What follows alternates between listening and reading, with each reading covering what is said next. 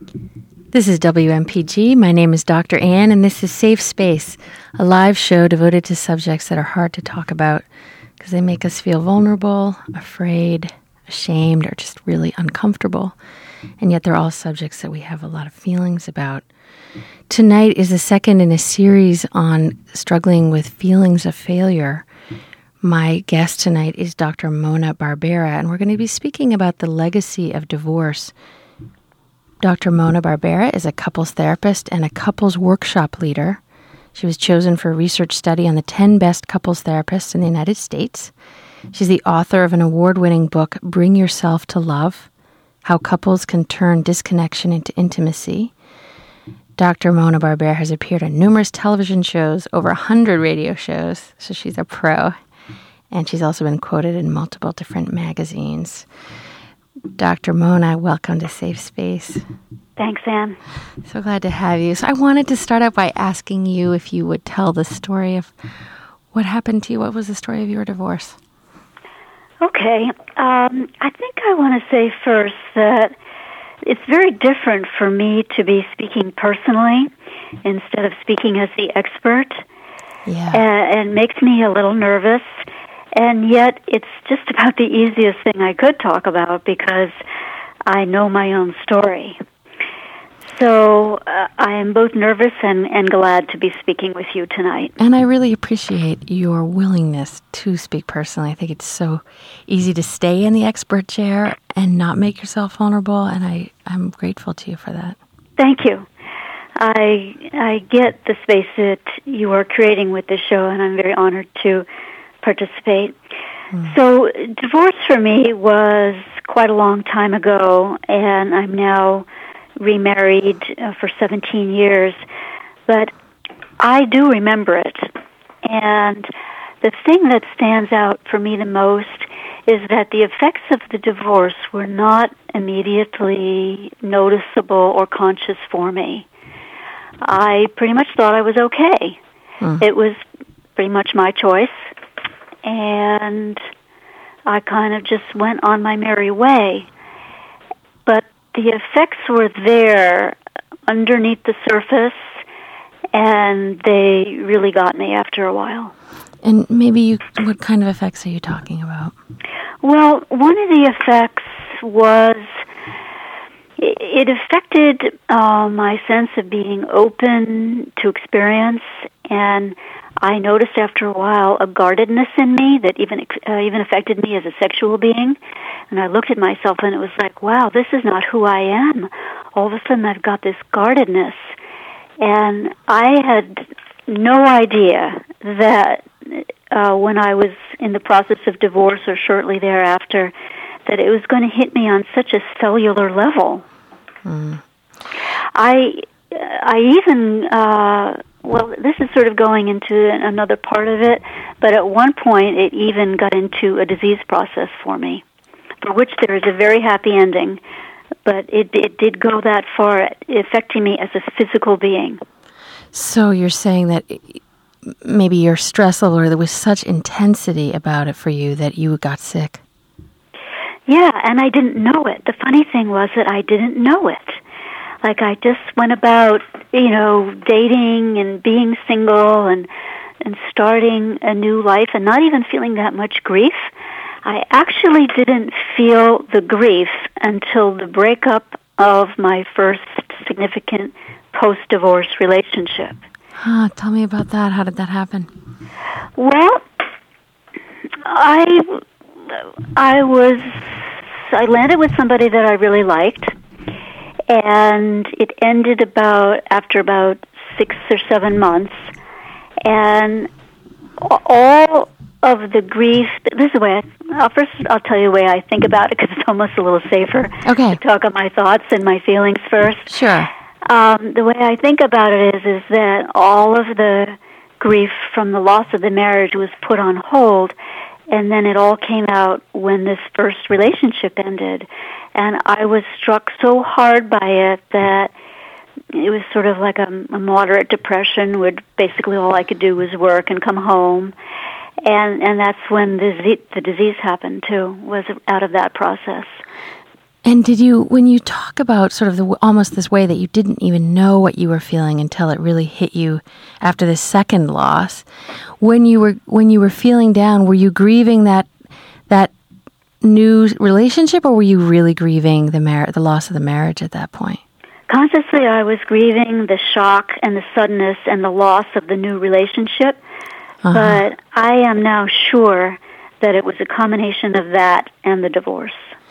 And when you look back, how do you understand the fact that in some ways the depths of your feelings were so inapparent to you? How do you make sense of that? That's an interesting question, and I think I'm going to try and make sense of it right in this moment now with you. Okay. I tend to be a doer and an achiever and a going forward person, and I tend not to be so much in my body. I learned in childhood that sometimes it was safer for me not to feel so much. It was kind of a refuge not to feel so much. Yeah. So I'm thinking now that I just did my habitual pattern, which is go forward, do things, achieve things, date, put on the red high heels. So I've still got these little corns on my feet from those red high heels. There was a book out for singles at that time which had a red high heel on the cover, and I was like, okay, that's what it takes to be single. I'm putting on the red high heels.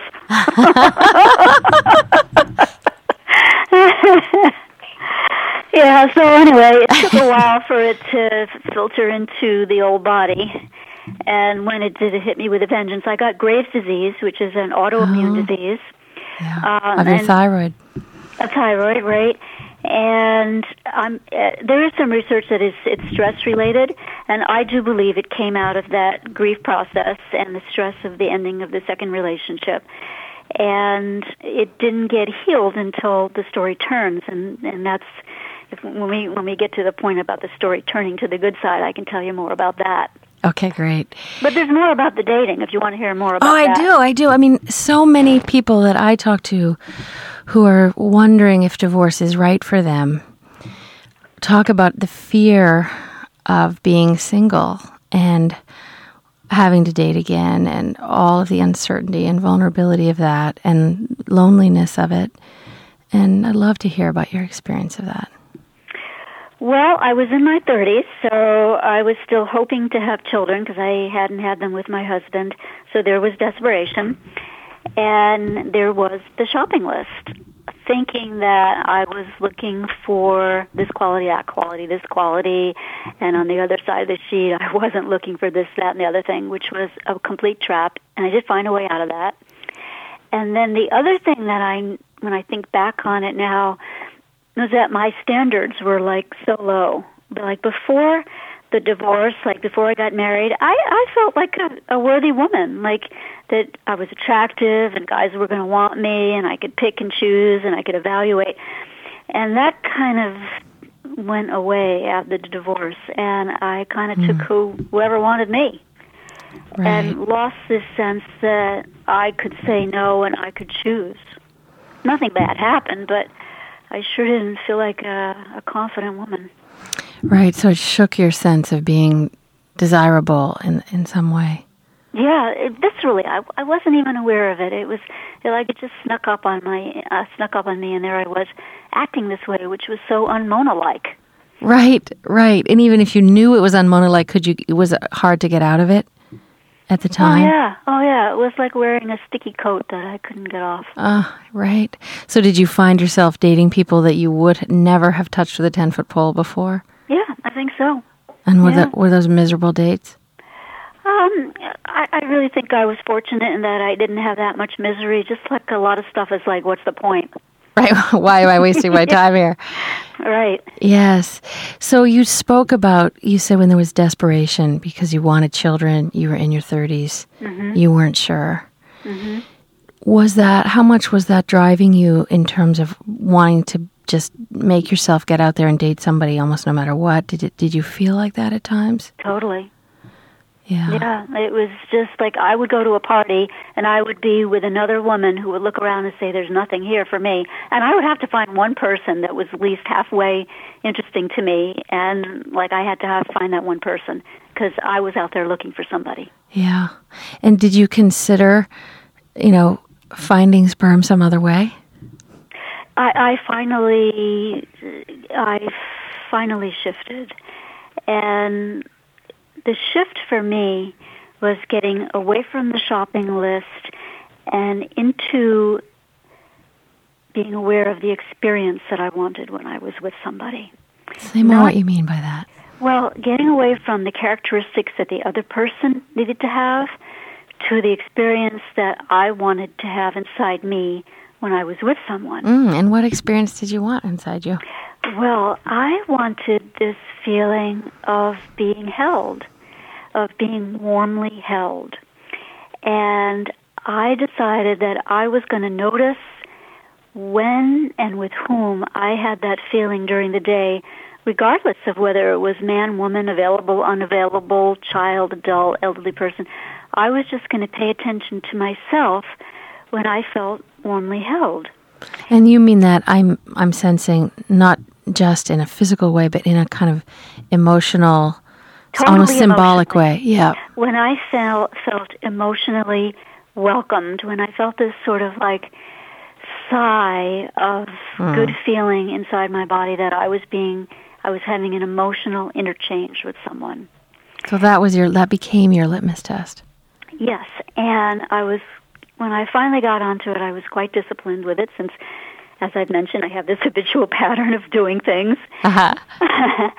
And I went to this workshop, this like personal growth workshop, to look for guys, of course, because I was on a mission to look for guys. Right. But I was now looking for them in the way that I was noticing how I felt when I was with them, instead of checking off what they had or didn't have. And right. I sat down in this workshop, and the assistants walked in. There were about 9 of them, and they were walking up to the stage just to be introduced and say their name.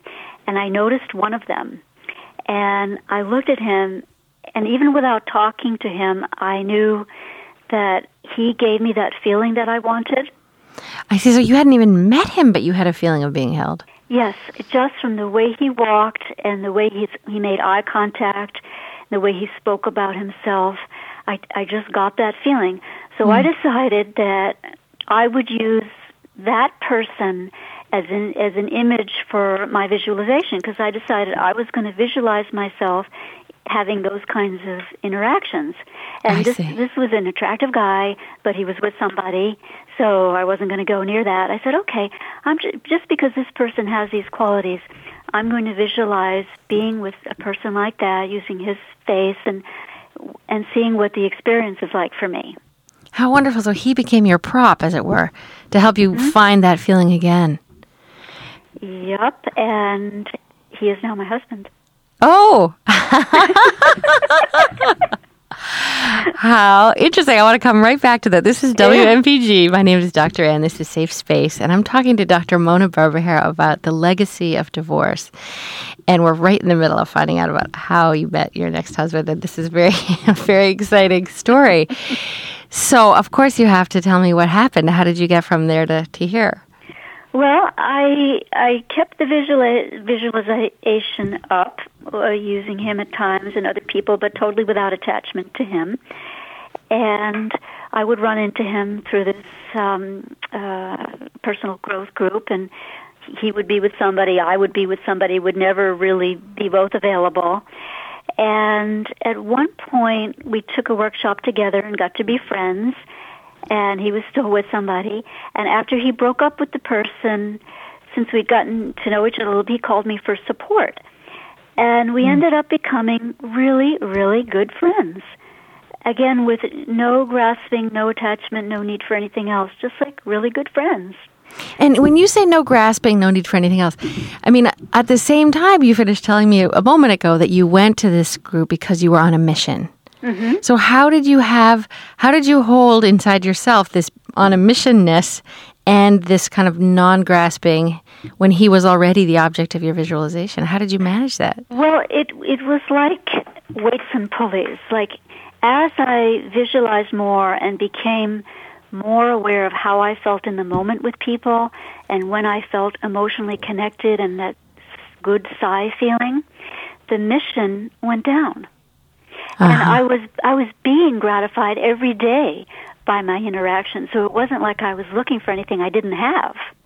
I see. So there was so much kind of internal satisfaction from really kind of savoring that feeling of being emotionally held. Yeah. I wasn't coming from deprivation like I don't have a partner, I need a partner. I was coming more from I am experiencing this every day now. Some days more than others, some with more people, with this more with this person, more with that person. So I was coming from a place of gratitude and fullness. That seems really essential to this story. Yeah, so there was no grasping when I got to be friends with this guy. It was just like, well, this is nice. And let me just ask you one last thing about that. So is this because, so you tuned into your sense of when you felt emotionally held, and then you noticed who gave you that in the world or not? And were you feeling so full and satisfied because you were spending more time now with people who gave you that, or because you were spending time internally just sitting with the experience of it that you'd had some other time?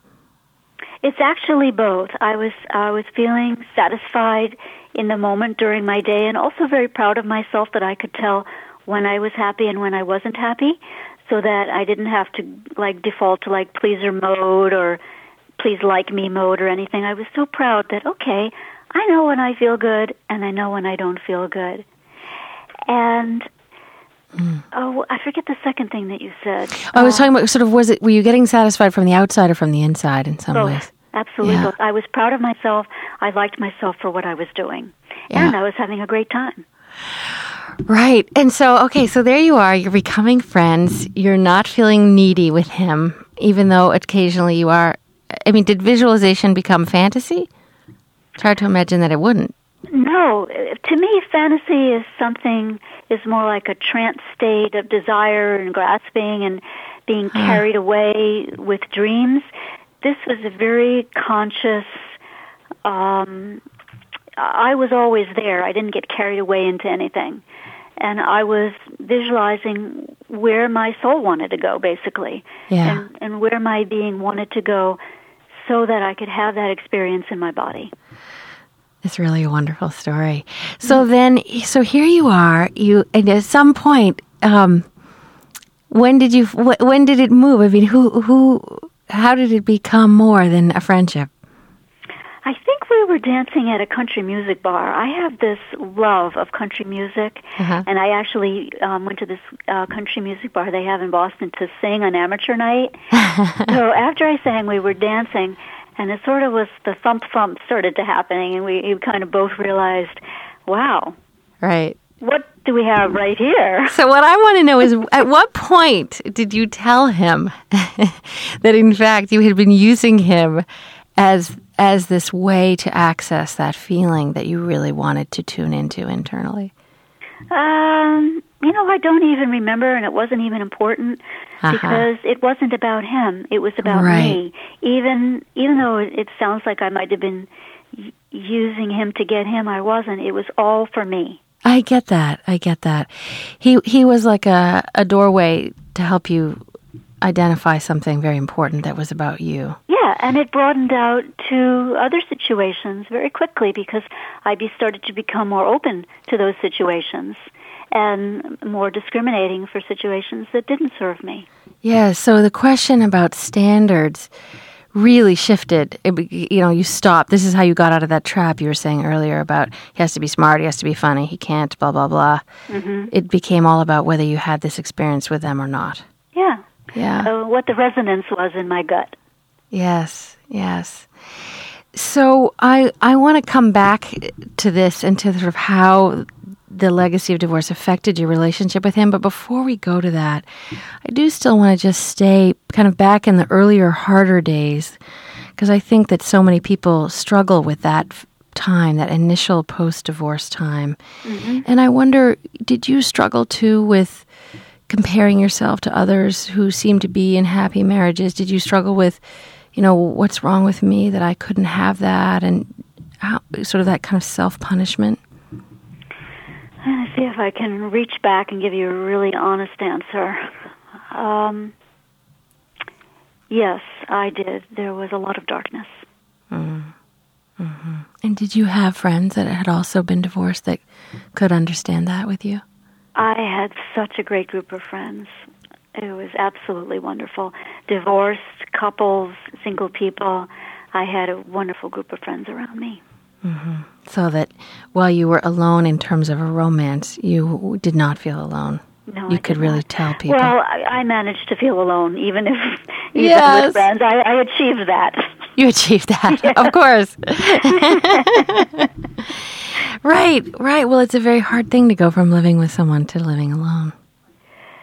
Hard in ways that I, again, didn't even know consciously. And when you say that, what do you mean? Well, the guardedness that I had, the low self-esteem, which I had never had before, the low standards, which I'd never had before, the gumption, the perkiness. It was all kind of subsumed by trying to please and grasp and get somebody to love me. Right. And then, of course, when all of us go to that place, which we are all capable of, then we start hating how we're being. And then it sort of feeds itself, I can imagine. Exactly. The internal struggle, hating myself for not having confidence. Yes, exactly. Which hardly gives one confidence. Right. Did you also struggle with how to trust your own judgment? I mean, it's clear that you got to a place of really knowing and trusting when someone gave you that feeling. But so often after a divorce, I know people feel like, God, I thought this one was the one. How would I know again? How could I not make the same mistake? That was subsumed by, I think, my desperation. And it would be like throwing myself into things and then feeling awful afterward when they didn't work out. So I think I skipped that part. You skipped that part. Oh, good. I was just like careening, from one thing to another. I didn't have time to even think about my judgment. Right. Well, you kept yourself very busy. Yeah. I can think of other people who I have been privileged to see go through that, not trusting their judgment. And when I think of them, I think of the beauty and the power of being able to say in the moment the little tendrils of awareness or questioning or confusion that you have with somebody, and the tremendous empowerment of actually just saying those things. Mm-hmm. Hey, you're saying you want to get together, but I'm getting a weird feeling. So trusting it, that's how you start trusting yourself, naming what you're really experiencing in the moment. In the moment, instead of second-guessing yourself afterward. Takes guts to do that. Mm-hmm. But I think it's a whole lot easier than sitting at home wondering what happened. Right, and why do I have this niggly feeling? Mm-hmm. So obviously you, at some point in here, you became a couples therapist. When did that happen, and how was it related to what you had come through yourself personally? Okay, this is related to the disease thing that I mentioned before, yes. the Graves' disease. Okay, so things happen all at the same time. The disease was finally diagnosed, and I was getting into a relationship with my now husband. And what I decided at that point was that I was going to make it about me, 100% about me, every single time I had an angry reaction or an intensely hurt reaction. And in my typical overachiever way, I did that religiously. Okay, and just to explain that, so you're not saying, oh, it's all about me like in some self-centered way. What you mean is, as I'm guessing here, is I'm going to take full responsibility and look at how this is mine. Yes, when it's intense, it's my own. And I made a deal with myself, and this had to do with curing myself from the disease, I think, was that every single time I felt intense anger, because I had been pretty angry in my marriage, and I can see now what my ex-husband was upset about. Every time I felt angry or deeply hurt, I was going to go inside myself and see what that was about. And so for 2.5 years, I did that in my new relationship with the man who was going to become my husband. And he had the relaxing experience of never being wrong. Right. Right, no kidding. A most relaxing experience. Which he no longer has, I might say. But Right. at the time, I was resolute that I was going to do this, and I did it for my own health, as well as for the relationship, because I felt that the disharmony that I had in my body was coming at least partly from the intensity of my anger and my hurt. So it's like a decision not to blame. Yes, exactly. And somewhere in my gut, I knew that was going to contribute to my healing from the disease. And I have been in remission for 17 years now. Mm. None of my blood tests come off positive for Graves' disease at all anymore. And I truly believe it is because of that experiment that I carried out. Okay, so it sounds like a really kind of provocative and exciting experiment because, of course, in any conflict, some part of it is ours. And that is the only part we really have any control over. So why did you stop doing that? Okay, very interesting. So somewhere into the relationship, I started feeling, okay, enough of this, what about me? And then we started having a period of conflict for about 2 years where we could hardly plan a party or move a piece of furniture without getting scratchy and angry with each other. Yeah. And that's when I started studying couples therapy and learning to be a couples therapist because I was looking for something for myself. Right. So, okay, so just so I'm understanding, so you go and you have this no blame, bring all blames home kind of experiment.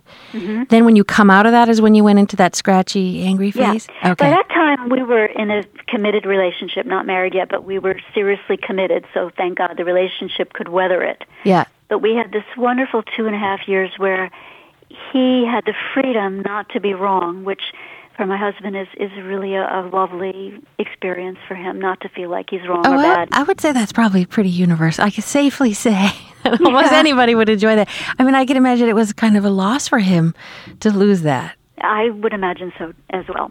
Yeah. But that 2.5 years, I think, enabled him to make a commitment to me, which he might not have made otherwise. Because this guy was 50 years old when he was married the first time to me. Uh-huh. So he had managed to not be committed for a very long time. I see. So when the conflict started, after I thought, well, I don't want to do this anymore. I want to speak up for myself. But I was speaking up in ways that led to a lot of disharmony for myself and for him. I see. So then you start studying couples therapy, mm-hmm. both to help you, the two of you, work through it. Yes. But then also to give something back of what you'd learned, presumably. Yeah. It was partly to give something back, and because I had such a passion to help people find love. Because I just love when people fall in love with each other and stay in love and get through the rocky times. And so, we only have just a moment left, but what did studying to be a couples therapist, what did that most give you in terms of coming out of that phase? I actually got back to where I started, that it's all about giving better back than you get. Giving better back than you get. Can you say what you mean by that in just one or two sentences? Being more calm, clear, courageous, and connected than you feel like you're getting. Just making a decision to do that. Mm-hmm. To give before you get. Wow, this is provocative. We're going to have to end on that note, though. I know people are going to want to find out how they can learn more from you. Tell me about when is your next workshop and how could someone sign up? Okay, thanks. The next workshop is October 23 to 25 in the Boston area, and they can get to me through bringyourselftolove.com, which is the title of my book, and all the information will be there, bringyourselftolove.com. Great. Dr. Mona Barbera, thank you so much for being my guest and having the courage to speak so personally about your own experience. I'm grateful to you. Thank you. It was a pleasure. So this is WMPG. My name is Dr. Ann. This is Safe Space. We've been talking with Dr. Mona Barbera about the legacy of divorce. If you have an idea or request, a suggestion for a future topic, please email me at drannwmpg@gmail.com. That's dr.annewmpg@gmail.com. Next week, I'll be talking with Roger Amory about his inability to quit smoking and how that has been for him. Coming up next is Money Talks with Allison.